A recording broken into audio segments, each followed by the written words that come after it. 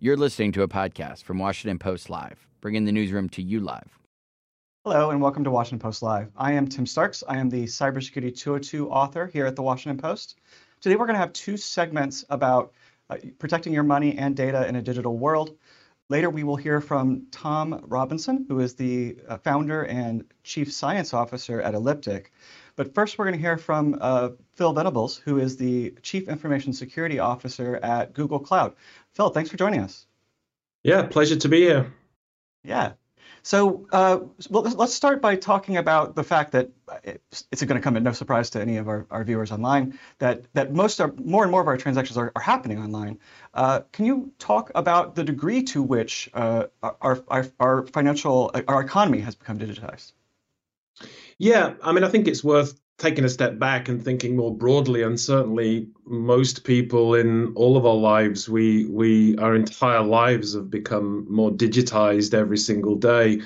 And then behind the scenes, whether it's government, retail, energy, telecommunications, and also finance, more and more of our interactions with our financial institutions, whether it's our banks, our savings accounts, our brokerages, or payments, are all fully digitized. I think many of us probably don't recall the last time we went into a branch, and we're probably writing checks, if very infrequently, if ever. So everything part of our financial lives have become digitized, and I think it's been great for convenience, and in many respects has also been great for security, because some of the online mechanisms, despite some of the challenges on online security, are actually probably more secure than some of the old previous more kind of manual experiences. Let's dip down into that a little further if we could. I was hoping you could talk us through some of the advantages and also some of the drawbacks and vulnerabilities of an increasingly digitized world, specifically as it relates to money. Yeah, so I think, again, when you think about the perspective from a customer and how you interact with your bank or make payments, you're typically doing it from a mobile device, like a smartphone, or you're doing it from a laptop or a home computer. And so one of the things that's really important is to make sure that those devices are protected, they're kept up to date, they're appropriately configured, sticking with the secure defaults that the manufacturers advise. And in the case of, obviously, cloud services and things like we provide through Gmail and other things, making sure that you're following all of the recommendations and taking the defaults that we've spent a lot of time thinking about how to make sure that default level of security is there for your devices. And then increasingly, as you work with your financial institution, and again, most of the leading financial institutions think about this a lot, but making sure that your bank or your payments provider is offering things like multi-factor authentication. In other words, moving beyond simple and easy to breach passwords into stronger forms of authentication. And then also that you're paying attention and setting any alerts. So, for example, one of the things I do with all of my bank accounts and credit cards and payments is make sure I get an alert when some transaction happens above a certain threshold, so I can really make sure that the things going on are the things that I've authorized. And what you'll find is that most banks, most financial institutions actually provide these capabilities. And certainly if they don't, that's probably something for you to question whether you should go to an organization that is focused on security. So as consumers, when we're checking out online, we tend to value speed over having to keep inputting our financial information over and over again. What is the relationship between speed and security? Well, it's a really interesting question, because sometimes, there's been a lot of commentary in various parts of the industry that security and convenience are often the opposite and contradict each other. Our experience, and certainly our experience with a lot of the customers we support, is that when companies are thinking about usability, convenience, security, efficiency, if you do security in the right way, these things can actually be quite efficient. And so a good example of that is some of the work we've been doing on devices, and some of the work has been particularly around Android, and particularly the work around some of the things in our Safer with Google program, and all of the settings for Gmail, all the stuff we do in Google Cloud, is all about providing security measures that are easy to use, that blend into the background, that provide a high level of security without always getting in the way of what people want to do. And I think our experience is having a secure by default approach and having usable security that blends into the background can provide potentially even more convenience and effectiveness, as well as it being secure. So we certainly don't think those are odds. And in fact, a lot of the techniques we provide to our customers helps them construct similar things as well. Bill, I'd like to ask you about your specific role for a moment. You took this job of Google Cloud Chief Information Security Officer at the end of 2020. It's not a role that existed before. Can you talk about what your job entails, and then what led to the creation of the role? What made it a necessary role at the time it became a reality? Yeah, so while my role didn't exist before December 2020, there was certainly lots of people and lots of teams that clearly paid attention to security in the various different platform and products within Google Cloud and related businesses.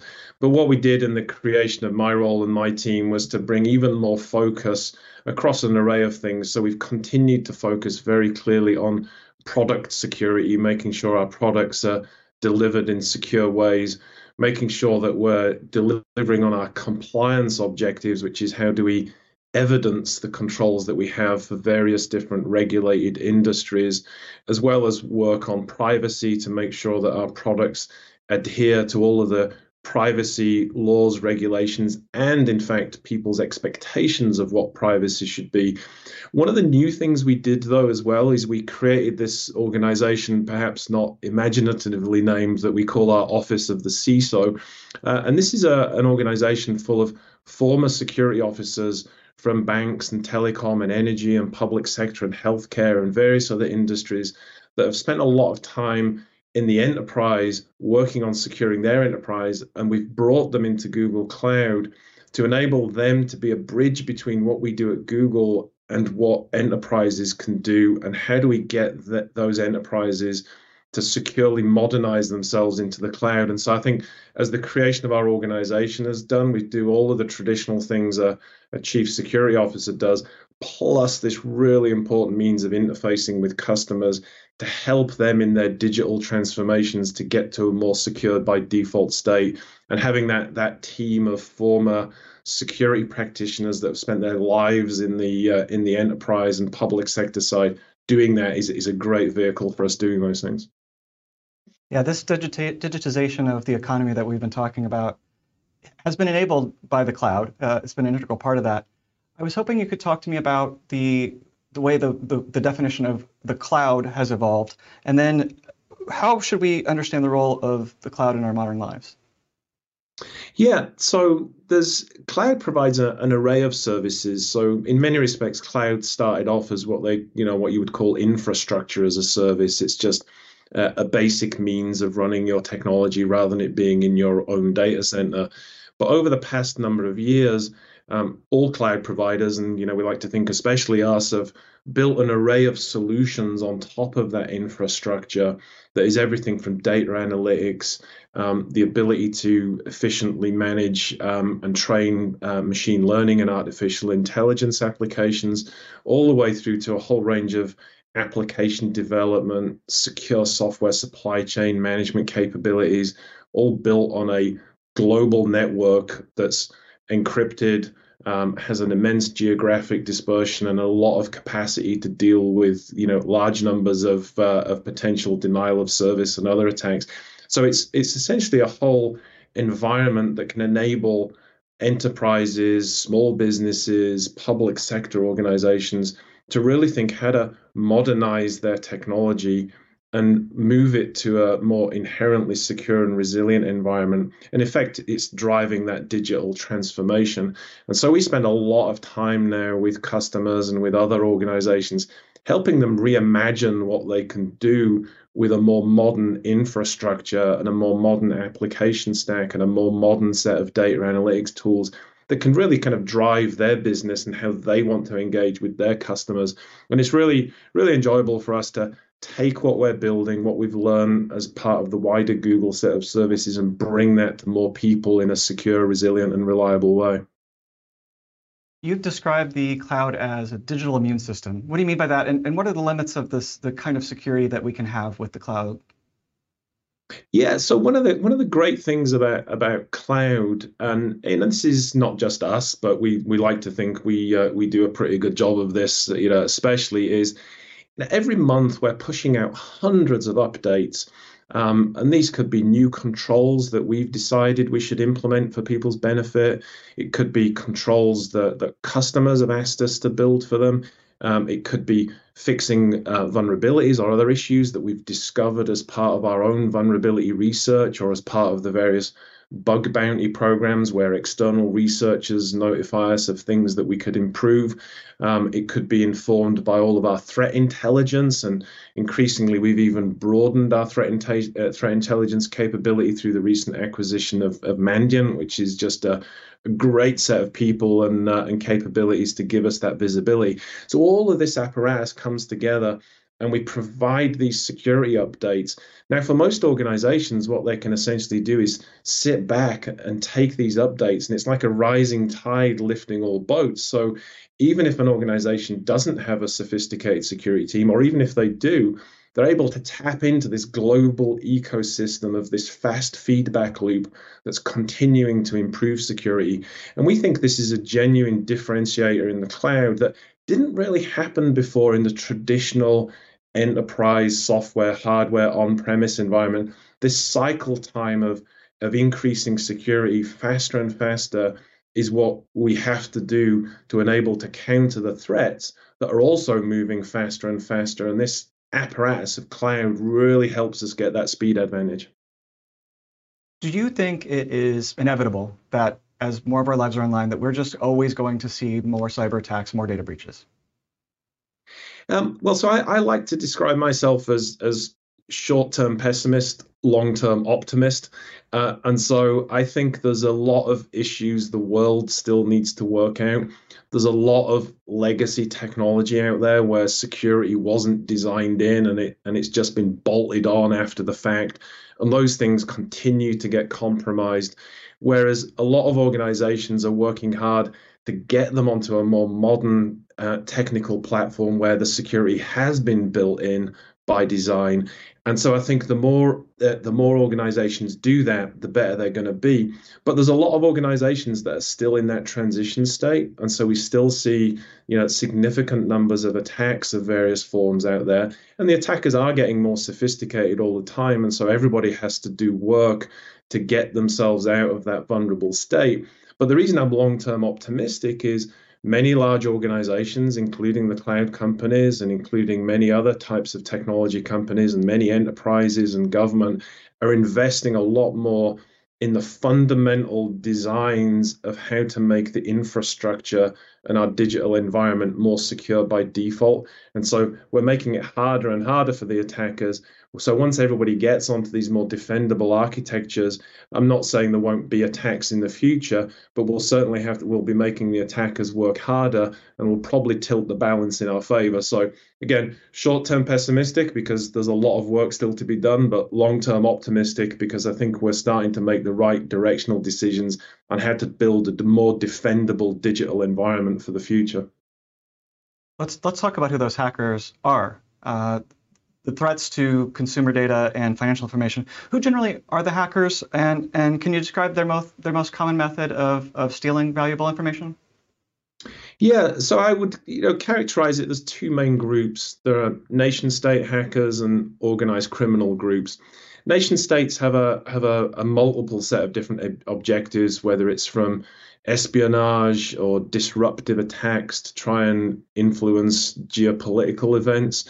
But there also are nation states that are essentially funding large parts of themselves through ransomware attacks, through attacks on cryptocurrency exchanges, through attacks on payments networks. So there are nation states with, if you like, criminal motivations to steal and generate money. And then the organized criminal groups, of course, are very focused and in many respects quite sophisticated in how they think about identity theft, attacks, ransomware, a whole array of other things, breaking into payments networks and other things that can drive some revenue for themselves. I think a lot of the financial industry is very focused on this. The number of other organizations are, of course, we're very focused on profiling these threat actors, staying ahead of the threats, investing in controls that don't just mitigate specific attacks, but whole classes of attacks. And so again, what we do at Google, plus of course now with Mandiant, very good at profiling all of these different threat groups and helping our customers navigate through that. And again, as I mentioned before, the attackers are not standing still. They continue to evolve what they do in light of defensive measures. And our job and all of the other cloud providers' jobs is to keep innovating to stay ahead of those threats. Would you say that the most common target is people's financial information? Is that what's most valuable? Well, I think there's an array of things. So when you look at ransomware, for example, there's most of that is targets of opportunity. So in other words, the criminal groups or certain nation state groups will be scanning the internet looking for signs of vulnerability where they can exploit a weakness to implant ransomware, to then encrypt data, to then cause that organization to pay a ransom to free their data in the event that organization didn't have appropriately reliable backups. And in that sense, the ransomware actors don't really care who they're attacking. They're attacking targets of opportunity. There are some groups that specifically target. So again, if your objective is espionage, you're going to have a different set of targets than if your objective is financial gain. But financial gain, again, that is everything from stealing customer information from any organization that could reveal privacy information that could then be used as a means of performing identity theft or other types of access, or it could be trying to target payments and other environments to try and more directly steal money. But again, it's an array of tactics. I don't think things are just confined to financial services. It's across the board, whether it's a target of opportunity or a specific target for stealing information that could be used for other types of attacks. What is the government's role, in your view, in protecting its citizens' data? Well, so I think there's a couple of things. One, so government, just like every other organization, should focus on securing itself to protect the data it has for what public services do. I think also clearly in most countries, the government also has a job in providing the appropriate advice and support for enterprises that are within that country as well as those citizens. And so I think I can speak from a US perspective, although obviously there are many countries around the world that I think are doing a good job of this. But if you look from within the US, I think this administration has put in place a number of key roles and a number of very good people and a whole array of teams, whether it's in the Office of the National Cyber Director, the National Security Council, the National Security Agency, for example, their Cyber Collaboration Center that works with industry, all the way through clearly to what DHS and CISA are doing to drive not just things like the Cyber Safety Review Board.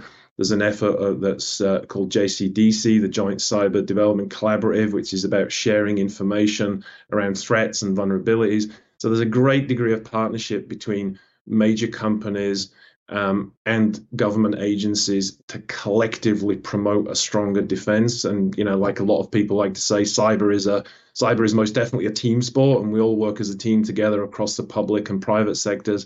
And then increasingly as well, I think government is doing a better job of communicating to the public in general about basic cybersecurity measures that everybody can take, like moving away from passwords onto stronger forms of authentication and a whole array of other techniques. And I think that partnership with government and the private sectors is going to continue to be essential. The last question I have time to ask you about is, bluntly, do you see cash becoming obsolete?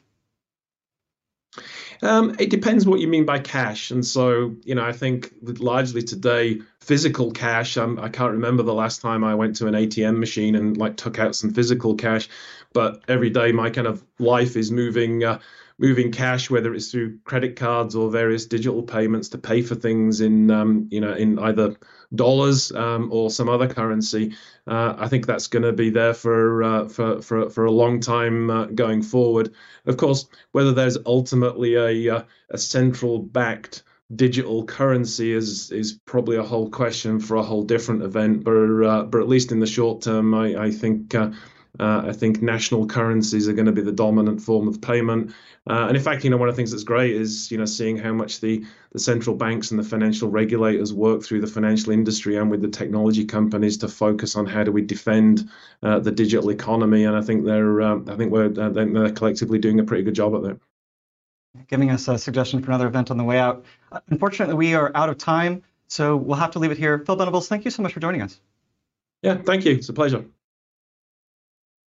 Up next, we're going to hear from Tom Robinson of Elliptic after this segment, so please stay with us. The following segment was produced and paid for by a Washington Post Live event sponsor. The Washington Post newsroom was not involved in the production of this content. Hello and welcome. I'm Suzanne Kelly, CEO and publisher of the Cipher Brief, a national security-focused media publication. Today, we're here to talk about combating crime, and particularly cybercrime and fraud. And joining me to talk about this is Paul Fabara. Paul is Chief Risk Officer with Visa. Paul, welcome. Thank you, Suzanne. It's a pleasure to be here. It's nice to have you here. One can never be too careful today when it comes to their personal information, especially the way it's tied to making transactions online, like so many of us do.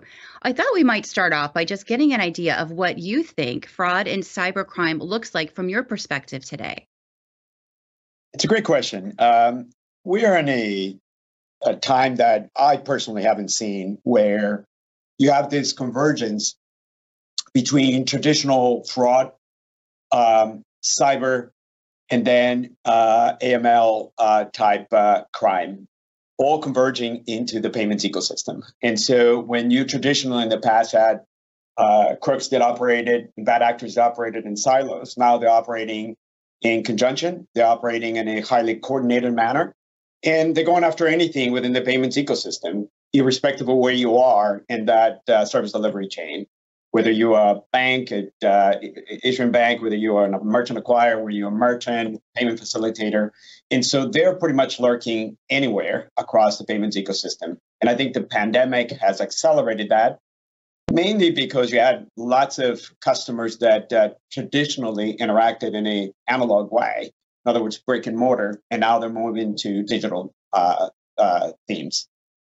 Let's talk just a little bit more about that, because I think you hit on a really interesting point, which is how cybercrime has evolved over the course of the COVID-19 pandemic. It's not the same world we're living in, is it? Not at all. Not at all. As I said, I think the pandemic accelerated the convergence of clients and customers that normally interacted, as I said, in an analog way, now moving into e-commerce. And I think that brought a set of challenges for anyone in the payments ecosystem. Also, traditionally, you had fraudsters that specialized strictly on either stealing credentials or trying to get into your data packs to try to extrapolate as much data and put it in the marketplace for sale.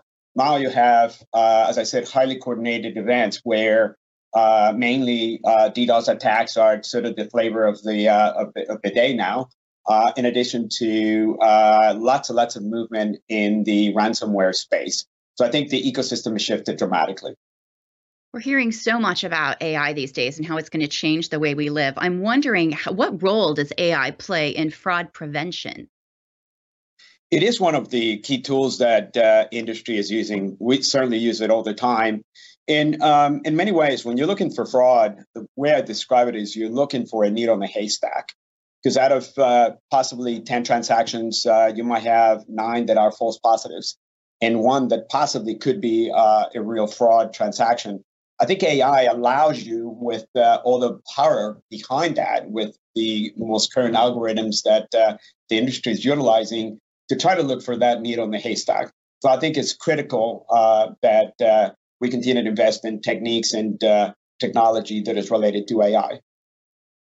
One of the most serious things we focus on at the Cipher Brief is that public-private relationship. So I'm wondering how the public and private sectors are working together in your world to defeat cybercrime. That's absolutely critical, that partnership. And it's a two-way streak. Obviously, we draw quite a bit of information from them, as they do from us.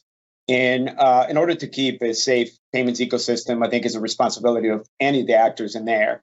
And as I said, not necessarily just the whole entire service delivery chain, but also governments, law enforcement, and other players that at the end of the day can help us secure payments and to make sure that transactions between buyers and sellers continue to be safe. I'm sure that myself, as well as everyone watching today, has been the victim of some kind of fraud on a credit card over their lifetime. So I'm really curious. I would love to ask you, what is Visa doing to prevent fraud and keep their customer information secure? It's a tough task these days. Indeed, it is. But it's probably one of the most important things that we have across our network in terms of what we do day to day. Just to give you an example, Suzanne, over the past 5 years, we have invested over $9 billion in securing our network from a cybersecurity perspective. And we have spent well over $400 million in AI and high advanced techniques as it relates to data management.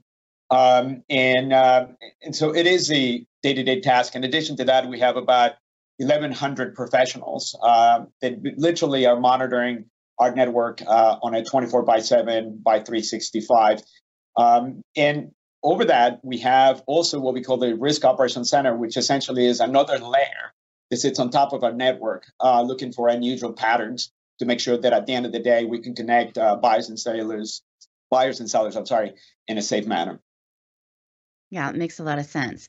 Paul Fabar, as Chief Risk Officer for Visa, I want to thank you for joining us today to talk a little bit about what Visa is doing to help prevent cybercrime, and then about, broadly, I think we have a better understanding just listening to the last few minutes. Thank you so much, Paul. Thank you so much, Suzanne. I really appreciate it. And now, back to Washington Post Live. Welcome back. And for those of you just joining us, welcome to the Washington Post. Welcome to Washington Post Live. I'm Tim Starks. I'm the author of the Cybersecurity 202 newsletter. I'm now joined by Tom Robinson. He is the Chief Scientist and founder of Elliptic. Tom, thanks for joining us. Morning. Thank you for having me. Yeah. There's obviously a lot going on in the crypto world right now, and I do want to get to that news, but I think it would help if you started by talking about what Elliptic is and what your role is there. Yeah, so we're a blockchain analytics company, and that means that we track cryptocurrencies on the blockchain, and in particular, we track illicit use of crypto. And so we work with financial institutions that have engaged with crypto, and we help them to meet their anti-money laundering and sanctions compliance obligations. But we also work with law enforcement agencies and help them to trace proceeds of crime in crypto and bring those cyber criminals to justice. FTX, the major cryptocurrency exchange founded in 2019, declared bankruptcy late last week. Before we get into the hundreds of millions of dollars that have disappeared from FTX, can you just break down for our viewers what exactly has happened? And because this is a developing story, what do we know and what don't we know about what's going on? So FTX is one of the largest crypto exchanges in the industry. We don't know exactly what's taken place, but it looks like those operating the exchange committed fraud and misappropriated customer deposits. One thing I want to emphasize, though, is that FTX is not crypto. What we're seeing here is a failure of a business that was operating in the crypto industry. We're not seeing here a failure of crypto itself. The Ethereum, Bitcoin blockchains are continuing to operate exactly as intended. What we have here, it looks like, is fraud conducted by a specific business. So I think as the dust settles, we'll see exactly what happened within FTX. But in the meantime, it has filed for bankruptcy. And as you mentioned, it appears that amongst the chaos of the bankruptcy proceedings, there may have been a hack and a theft of funds from FTX. Yes, crypto, there is the potential, despite what you said about a ripple effect, it seems. Crypto broker Genesis Trading said yesterday that they were halting withdrawals at their lending unit. They were blaming unprecedented market turmoil in the wake of the FTX collapse. Are we seeing some sort of contagion effect? And where or how do you see this going? Yeah, I think we're seeing a credit crunch within crypto. As I understand it, FTX was borrowing a large amount of crypto from various industry players, and its bankruptcy is obviously having knock-on effects. But again, this could happen in the traditional financial system. In fact, it has to a certain extent in the past. I don't think there is anything inherent in cryptocurrency technology specifically that led to this. Where I think the crypto industry has differed a bit from traditional finance is relatively lax regulation. So there have been significant efforts over the past few years to crack down on illicit finance in crypto, but I think there haven't been enough efforts to ensure consumer protection within this industry. I'm definitely going to ask you more about that in a moment. The thing I wondered was whether you see there's what's happened and then there's the perception of what's happened, and I'm curious if you think that what's going on will have any lasting effect on consumer confidence in cryptocurrency. I think it absolutely will. I think this is a big hit for the cryptocurrency industry, and it'll take a long time to recover. But personally, I still have the same confidence about the underlying technology and its potential to revolutionize finance. We have been through incidents like this in the past. I think the perception with the industry is that a lot of the bad actors had been cleared out of the industry. But obviously the events last week show that that's not entirely the case. A few days ago, you were quoted in the Washington Post saying that your company Elliptic had tracked 663 million that had moved from FTX. Has that number changed since then? And do we have any more clarity on what happened to it? Was it stolen? If so, by whom? So it looks like there were significant outflows from FTX last week. Some of those were authorized transactions and related to the bankruptcy proceedings and FTX simply securing its remaining assets. However, it also looks as though there were some unauthorized transactions, and that's something that FTX themselves have acknowledged. They have said that they've notified law enforcement agencies about this. And this kind of concurs with what we've seen on the blockchain. So on Friday evening, we noticed some large crypto transactions out of FTX's wallet, and they began to exhibit some of the characteristics of what we see when a large theft has happened, when a hack has happened. So, for example, a lot of these assets were sent through decentralized exchanges in order to convert them into other assets. And that's something we very commonly see with large hacks, because the hacker is trying to avoid seizure of the stolen assets. And so if, for example, they've stolen stablecoins, those stablecoins can be frozen by their issuers. However, if they convert the stolen stablecoins into an asset such as Ether, Ether isn't issued by any central party, and therefore it's not possible to seize or block those funds. So it looks as though that's what we're seeing here with these funds from FTX. What role do blockchain bridges play in the ability of hackers to steal, and how can those companies better prevent this kind of thing from happening? Yeah, so a blockchain bridge is a service that allows you to move crypto assets from one blockchain to another. And it's part of the decentralized finance, or DeFi, ecosystem. So DeFi is a movement where centralized intermediaries such as cryptocurrency exchanges are being replaced by smart contracts that run on a blockchain such as Ethereum. So when funds are sent through one of these bridges from one blockchain to another, they are stored in cryptocurrency wallets.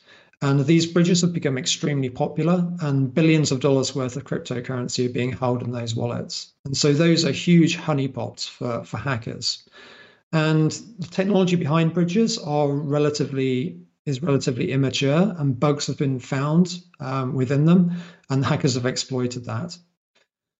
So over the past few years, billions of dollars have been stolen in this way. And in particular, many of these hacks have been very strongly linked to the Lazarus Group itself, believed to be part of North Korea's cybercriminal activities. So it looks as though nation states are exploiting these bugs in cryptocurrency services in order simply for financial gain. Let's return to the subject of regulation that you brought up earlier. Companies like yours can act like a buffer against some of these illicit behavior in the market. But can you talk about the need for regulation from governments for this industry, and what should that look like? Yeah, so as I said, the way we help is to prevent money laundering and sanctions evasion in cryptocurrency. And I believe that has had a transformative effect on the industry. It's much more difficult for cyber criminals to cash out their illicit gains in crypto these days than it was, say, a few years ago. I think the big regulatory gap, though, has been around market conduct, prudential supervision, consumer protection, and that's been borne out with what we've seen with FTX.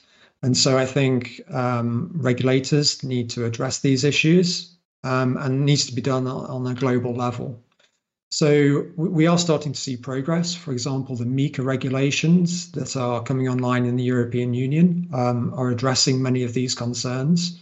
But if they're going to be effective, there need to be similar regulations in place globally. Because what we're seeing in a lot of cases is crypto businesses using regulatory arbitrage to base themselves in a jurisdiction where there is relatively little regulation, but then offer their services globally. So it needs to be better regulations in each jurisdiction, but there also needs to be global coordination as well. You mentioned Europe. Is there a country or region that is getting this right at this time on the regulatory front? And what are they doing? What are they doing that is right? Yes, so as I said, the MiCA regulations in the European Union go beyond illicit finance risks and do consider things such as consumer protection.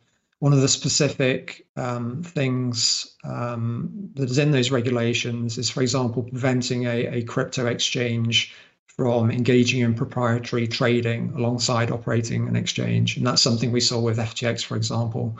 There's obviously a clear conflict of interest there. And so, yes, I think probably the European Union is leading the way here. Another concern about cryptocurrencies is where they can possibly end up. How are countries like Russia and Iran, which are facing international sanctions, using cryptocurrencies as a way to get around some of those sanctions? And starting with Russia, can you tell us what you've seen in that regard since the start of the war in Ukraine?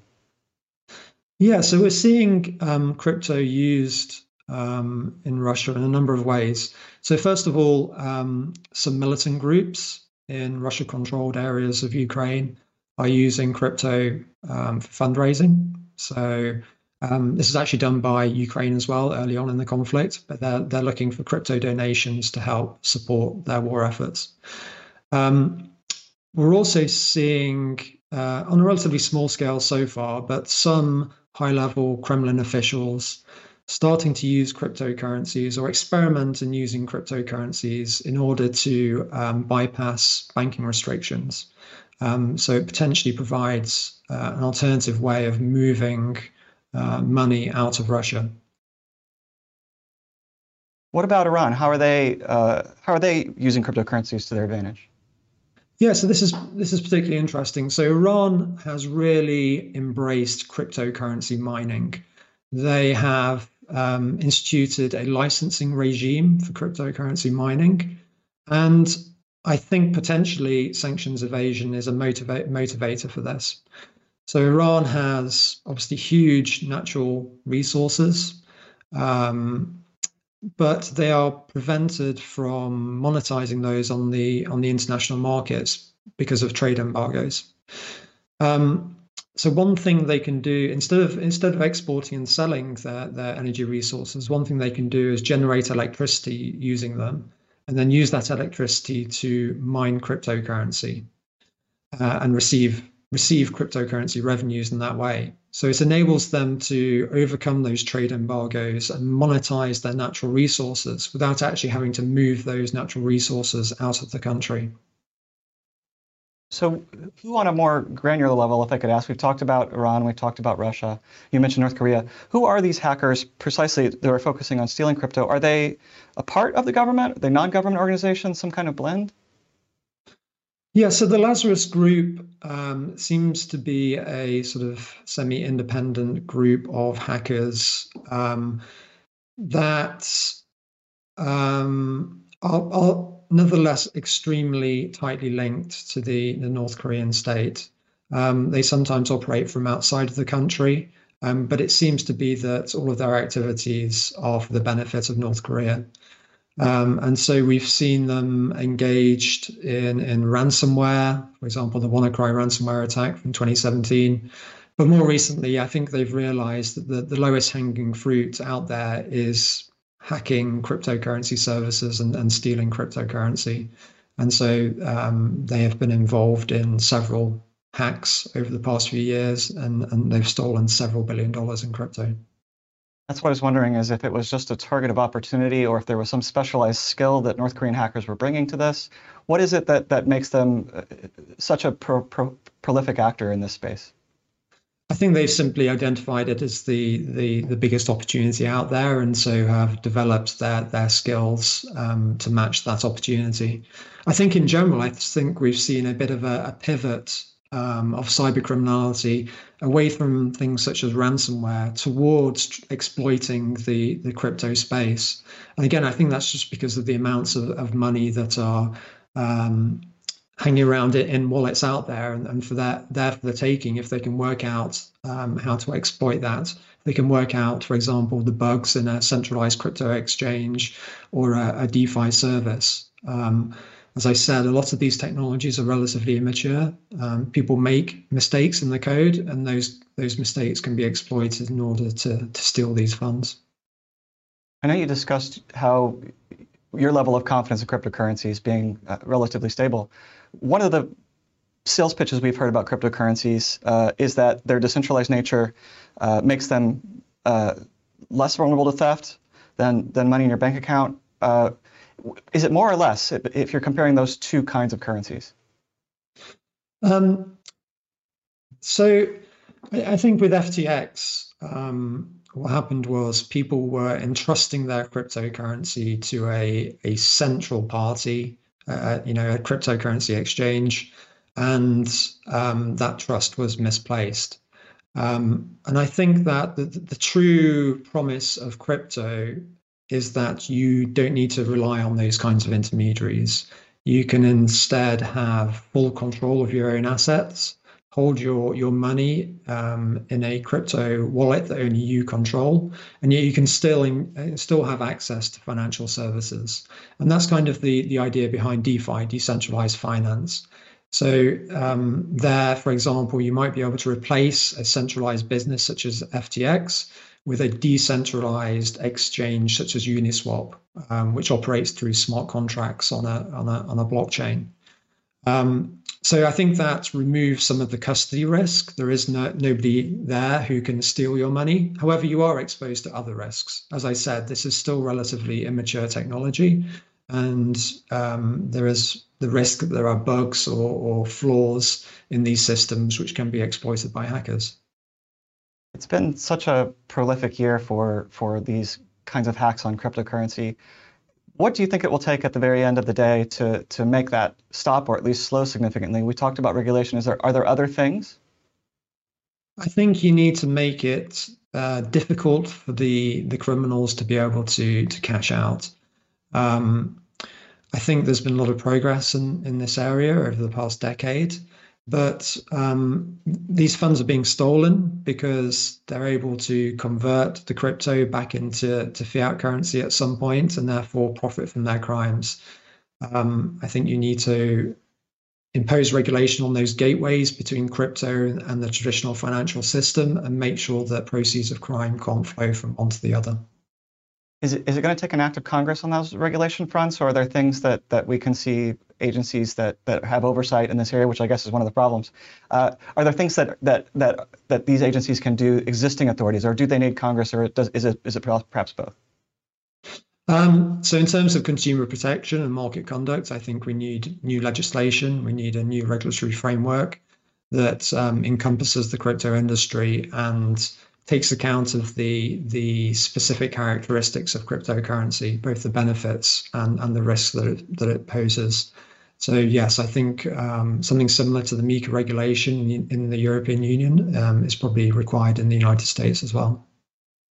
That's something we'll definitely be watching and reporting on at the Post. Tom Robinson, we are unfortunately out of time. Thank you so much for joining us. Thank you for having me. Thanks for listening. For more information on our upcoming programs, go to WashingtonPostLive.com.